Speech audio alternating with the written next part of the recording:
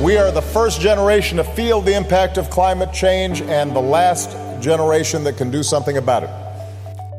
To lots of people, the idea that they can have any control over this catastrophic position that we're in with climate change, it just seems so remote. There will be fewer winners in tropical areas, so the impacts of habitat loss and climate change are much greater in the tropical parts of the world. And if we had a planet full of Darwins, I don't think we'd be in the situation that we are in now. This is Generation One from University College London, turning climate science and ideas into action.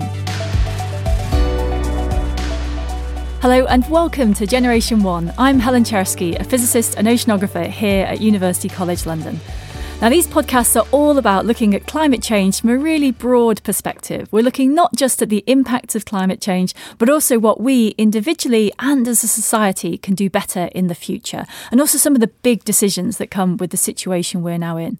And of course, we're speaking to many of the brilliant people, both here at UCL and beyond, whose expertise is shaping the debate.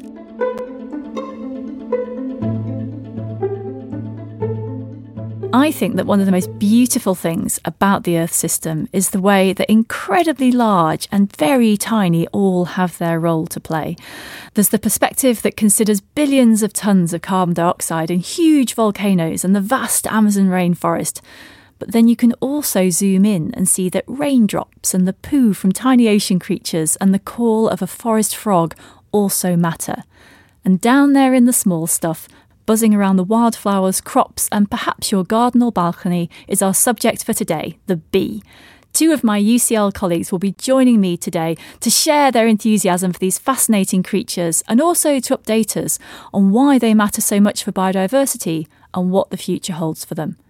But before I introduce my guests, I just want to take a moment to remind you how you can get involved in the podcasts and also in UCL's climate work and campaigns. We've got a website, which is ucl.ac.uk/climate-change. And there you'll find all kinds of news and research and practical information about how things that you do can make a difference. And we'd also love it if you'd rate and subscribe to this podcast, wherever you get your podcasts from, and tell everyone. We always share all the good stuff. That's what we're all about.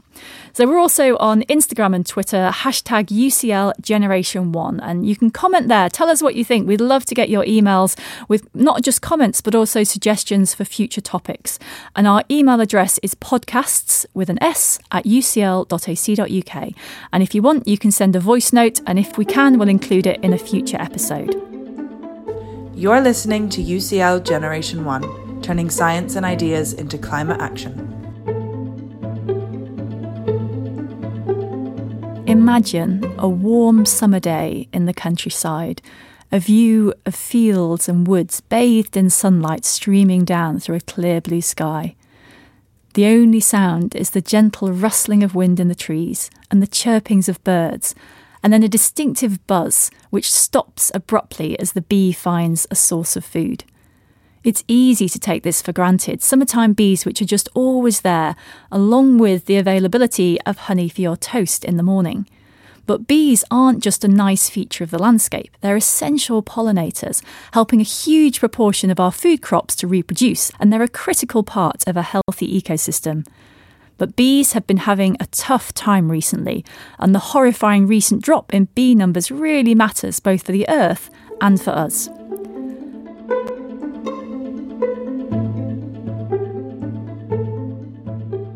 I'm about to explore all of that with our two guests for today, and they are Dr. Tim Newbold from UCL's Biosciences Department. He's here in our UCL studio.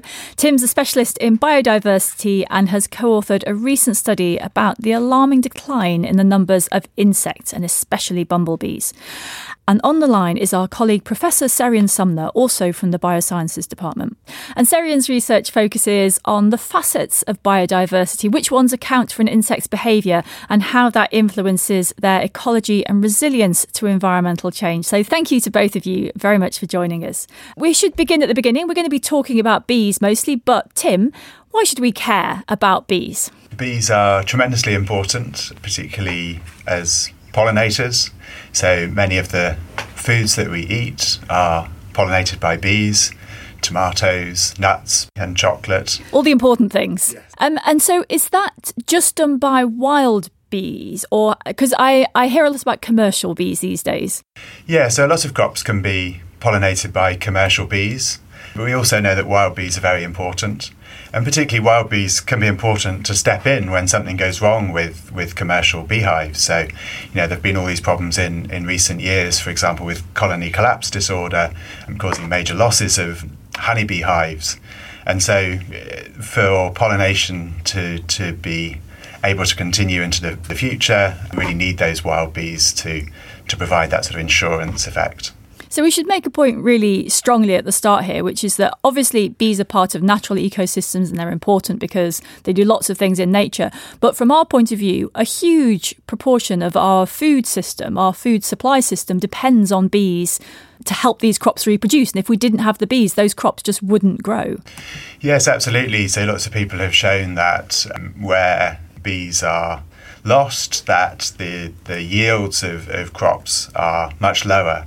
And it's many of the things. So if we look at the sort of the big staples of our diet, the things that give us calories, many of those don't need animal pollination or bee pollination. But it's many of the things that bring variety to our diets. So, Sarian, there's something I want to be clear on from the start, which I think is often quite confusing, which is that there's more than one species of bee, and some of them do look a little bit like wasps. And so could you just set out for us, major bee species and perhaps what the difference between a bee and a wasp actually is? Yeah, there's certainly more than one species of bee. I think there's about 22,000 species of bees, which is incredible. And as Tim says, they are really important pollinators. But there are actually over 100,000 species of wasps. So the wasps are definitely outdoing the bees in species numbers. As you said, there are lots of bees that look a bit like a wasp and vice versa. And that's no surprise because actually bees are evolved from wasps. Bees are simply wasps that have lost the ability to hunt prey and converted their diet from feeding their brood off insect protein to feeding off pollen. So bees are just wasps that have forgotten how to hunt. But the main difference between a bee and a wasp in terms of their morphology is that wasps tend to have this very constricted wasp waist. Some wasps, I like to refer to them as kind of like the supermodels of the insect world because they've got this extraordinarily long, thin waist. Whereas bees tend to be a bit stumpier, a bit fatter and more rotund. The other way to tell a wasp from a bee is that bees tend to be a bit hairier.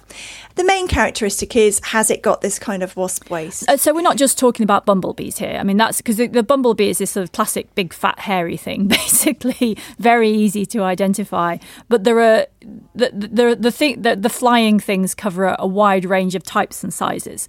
Yeah, and in fact, there are some bees that look very much like wasps. In fact, this time of year, in the spring, early spring in the UK, you'll see lots of insects appearing, and some of those bees, actually, there's hardly any wasps around at the moment, but there are some bees that look just like wasps. They're nomada bees, and they've got the yellow and black stripes. They're actually look completely hairless. They've even got a slightly constricted waist. So to all intents and purposes, they look like a wasp.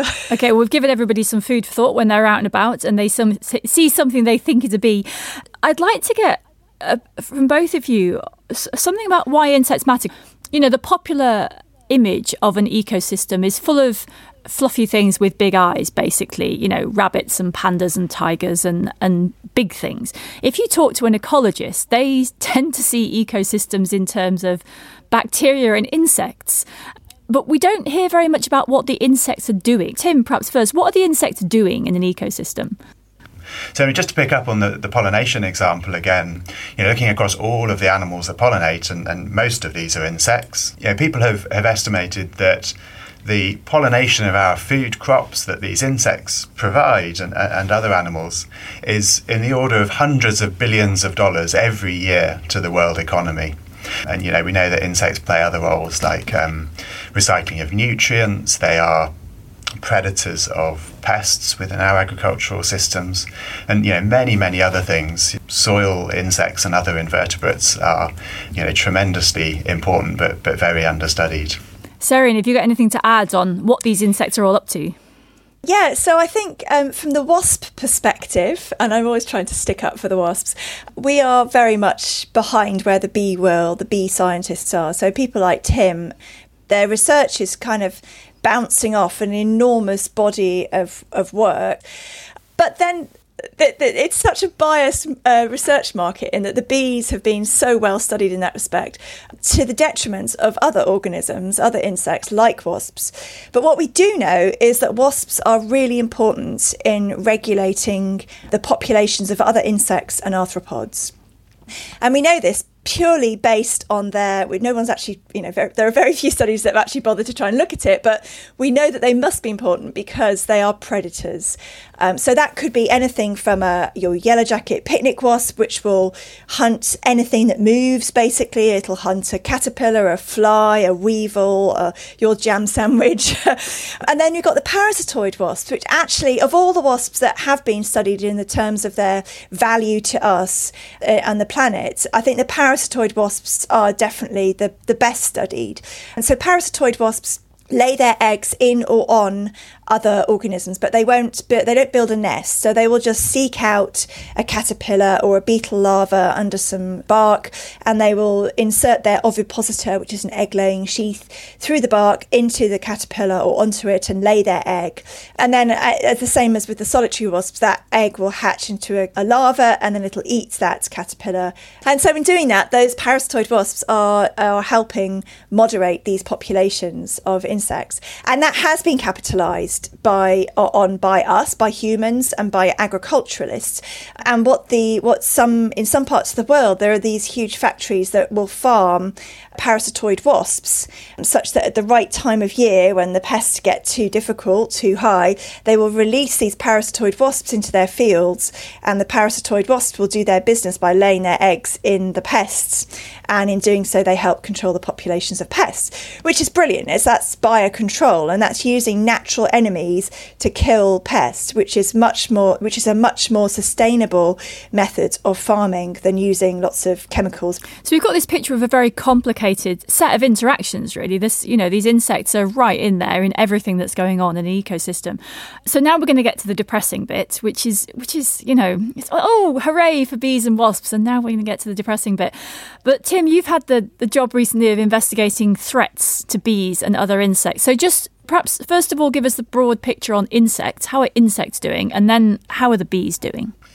Yes, so in a study that came out just last week, we were interested to look across a lot of different insects. So, Sarian's already mentioned how bees get a lot of attention, so do butterflies in the insect world. But we were interested to try and bring together as much information as we could from across many, many different insects. So beetles and bugs, wasps, and also many of the other really obscure groups that many people may not even have heard about. So we've got these sort of two really big environmental changes that are going on. Habitat loss, mainly from agriculture, and of course now climate change. And we were interested about how these two threats come together and impact insect biodiversity.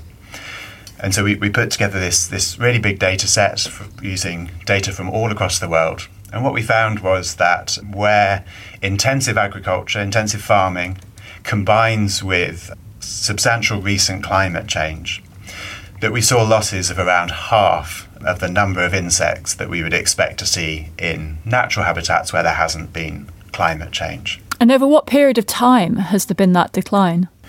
People haven't been collecting insect samples over long periods of time.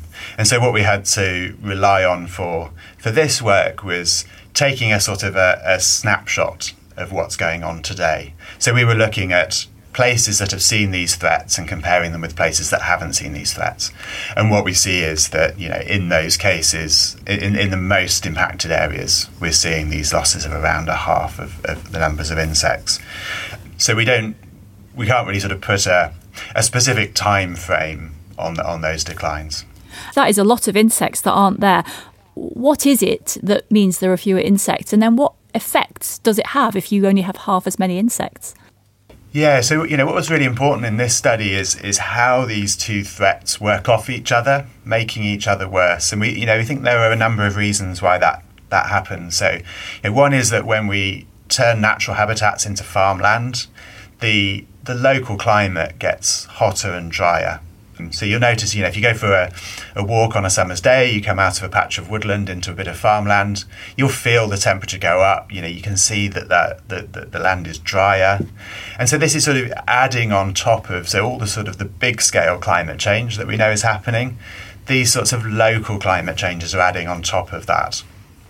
And the other thing is that we know that with climate change, animals and plants need to move towards the poles of the earth, and they need to move up the slopes of hills and mountains to move to the cooler conditions that they can handle. And if you're having to move through landscapes that are now covered with farmland, that's much harder than when it was all, for most animals and plants, than when it was all natural habitats. And what difference does it make? I mean, it sounds like this wasn't specifically in your study, but if you take away half the insects from a landscape, what are the consequences? Likely very important. We talked already about all the many things that insects do. For many of those things, we don't have a very good understanding of if you take out half the insects, then this is what will happen. We have a better idea for pollination, and we think that if you lose half the insects, then evidence suggests that we will see reductions in the yields of all of those crops that we know depend on insects for pollination. But for many of the other things, we don't have a very good understanding. Safe to say, because we know how important insects are, that impact will be very important. Because the impacts could be so huge, we need to take a precautionary approach. We need to be very careful with messing around with ecological systems in this way. And Sarian, you study insect behaviour, and that also is impacted by climate change. How does that work? Yeah, that's a good point. So climate change is affecting, as Tim said, the habitat change is really affecting insect behaviour. Lots of insects are obviously declining, but there are the interesting ones, I think, are the ones that are showing resilience. So where they're able to somehow adapt or modify their behaviour such that they can survive in that new environment.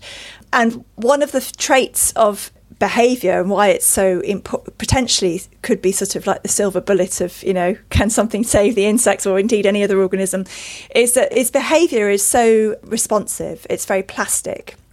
And so we like to refer to it as the sort of the front line interaction with the environment. So if you have a behaviour is, it responds immediately to a change in your stimulus around you. So if organisms are able to adapt, adjust their behaviour such that they can respond in a way that means that they can either avoid whatever the climate change issue is, or that they can adapt such that they can survive within it, then that's a really powerful tool. So one example of that is not so much in insects, but in the laying time of egg laying with birds. And there's some fantastic data sets, because obviously birds are really well studied as well, that they show that the time at which birds are laying eggs is getting earlier. And that is partly because it's warming, but the environment's warming, but also the food of the bird, which are insects, are also shifting their phenology such that they are emerging earlier in the season. And so, we've been talking about the impact on ecosystems. And it is understanding the insects is critical to, how the insects are going to respond to climate change, and all the fantastic work that Tim's group's been doing is so critical in understanding the knock-on effects to all the other organisms within that ecosystem. So I'm interested in the public response to all of this. So Tim, this recent report and previous reports, they get a lot of press coverage, which actually is really positive, I think, because they're not pandas, they're little insects that perhaps people don't think of. Many people, I think, would think ew when they think of an insect, which isn't really fair to the insect. But have you noticed a shift in the public attitude to this? Are people taking insects more seriously now? Yes, absolutely. I think people are now realising all the things that insects do for us. And it's been really encouraging to see over the last few years how the public have really got on board with this research around insect declines and really understanding why it matters for us. So we keep waving the flag for insects. So when it comes to both of you, perhaps Serian first, we have these stresses from climate change, which can take many forms, floods and droughts and weather changes, weather that's not in the place it normally is, and all sorts of other things. Is the solution to this, is the way to take care of insect populations just to, stop climate change happening, which we would all like to do for lots of reasons, or are there specific things that we can do to help insects? Well, that's quite a hard question. I think if we knew the answer to that, we would... I think we do know the answer is that we have to stop the way that we're living and stop being quite so obsessed with consuming. But I think to lots of people, the idea that they can have any control over this catastrophic position that we're in with climate change just seems so remote. People just don't feel that they have the power. Everybody's doing their little bit to recycle and grow wildflowers in their garden and stuff. But people feel slightly powerless, really, that it's just it feels like it's too big a thing.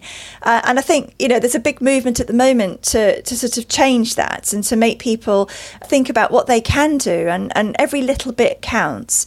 And I think one of the most valuable things that many people have at their disposal is their own gardens. And, even if they haven't got a garden, they will have a window where they could put a window box out, or a roof where they could put plants, or have green roofs, and or put up insect houses.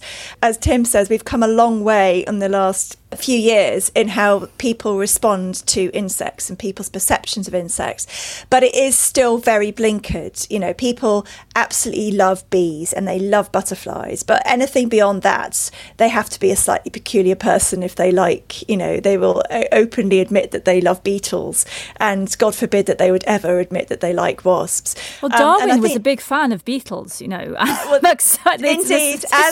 indeed, and Darwin is obviously was an exceptional person, and if we had a planet full of Darwins, I don't think we'd be in the situation that we are in now.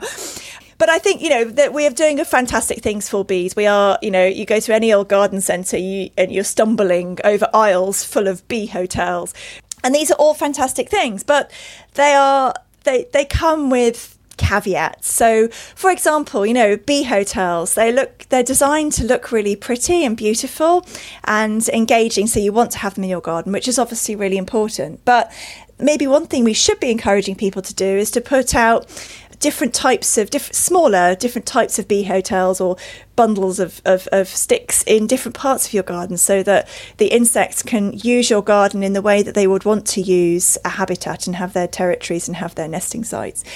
And then the other thing that really frustrates me is that we have this No Mow May, which is fantastic. And I live in a rural village in Oxfordshire, and they, my neighbours and everyone in the churchyards, they go crazy for this No Mow May, and they let everything grow, and it's just really beautiful. By the end of May, it's just absolutely gorgeous. And then comes the 1st of June, and everybody mows their lawns. And all that good work is gone, because lots of insects have taken up residence in that fantastic, overgrown, beautiful lawn. They've started laying their eggs, or provisioning, or growing, and then they get killed. They just get mown down. So, Tim, Serian there has laid out things that, individuals can do, but a lot of this is about society. So from the point of view of a system, a country that has to make decisions, what can our country or our government or our systems do to make life better for insects? Yeah, so, fundamentally, we need our governments to take action on climate change and to take action on habitat loss. Because our recent research is showing that climate change is very important, but it's not happening in isolation. And unless we tackle both climate change and habitat loss, then we're not going to get anywhere close to solving the problem. And I think there are very encouraging signs that governments are now taking this seriously. And just to pick up on a really good point that Serian made actually around how some insects are better able to adapt to the things that we're throwing at them. One of the really important things that's emerged from our recent work is that there will be fewer winners in tropical areas. So the impacts of habitat loss and climate change are much greater in the tropical parts of the world. And these are areas that have often been overlooked in previous big studies of insect biodiversity.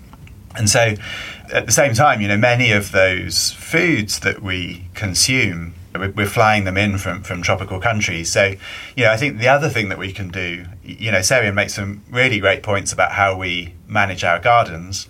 The other big thing that we can do as individuals is to make sensible choices when we're shopping. So, think about when you're picking up that tropical mango or whatever it is in the supermarket. Maybe we can reduce the amount of food that we're bringing in from tropical countries. If we are buying those sorts of foods, then looking for sustainable certification, looking for things like shade-grown coffee, for example.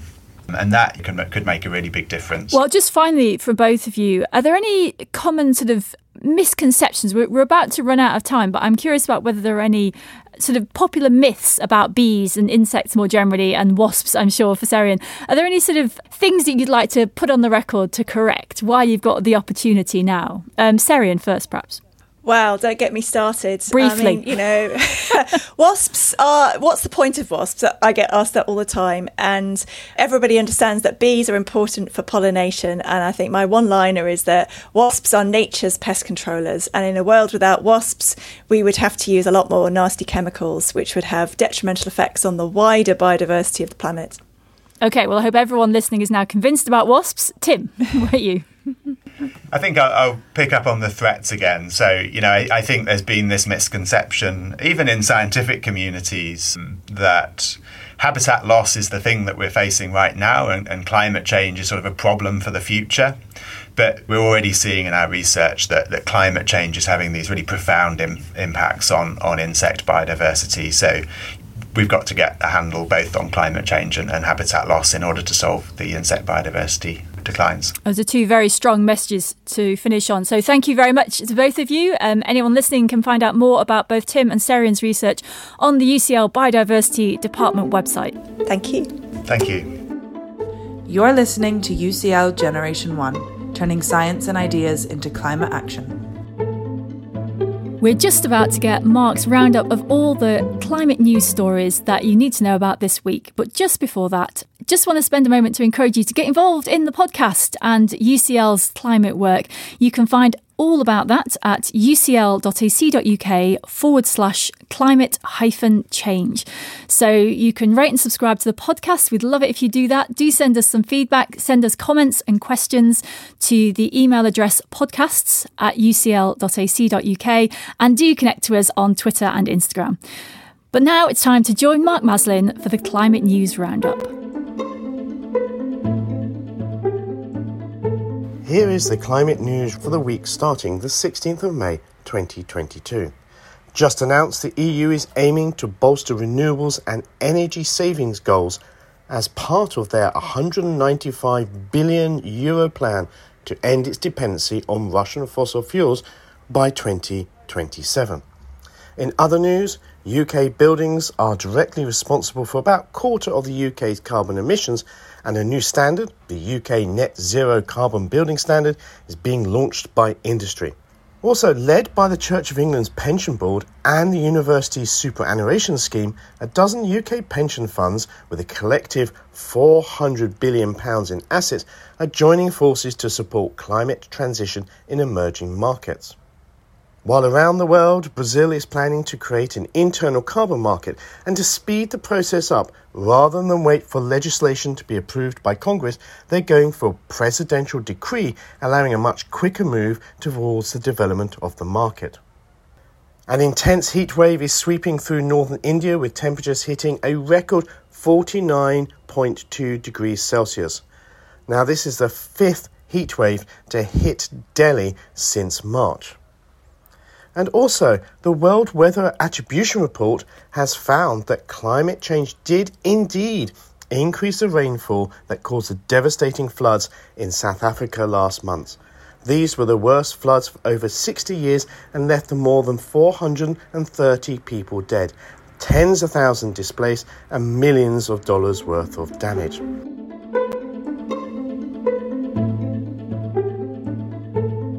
That's it for this episode of Generation 1 from UCL, turning climate science and ideas into action. Thank you very much indeed to my guests, Dr. Tim Newbold and Professor Sarian Sumner. And don't forget to leave a comment and rate us wherever you get your podcasts. The next edition of this series of Generation 1 from UCL will be available next Wednesday, when my co-host Mark Maslin will be talking about apps. Those little bits of software on our phone that help us do things, inform us about the world, and perhaps can make a difference in the actions we need to take around climate change. So listen in to hear more about that. But for this week, goodbye.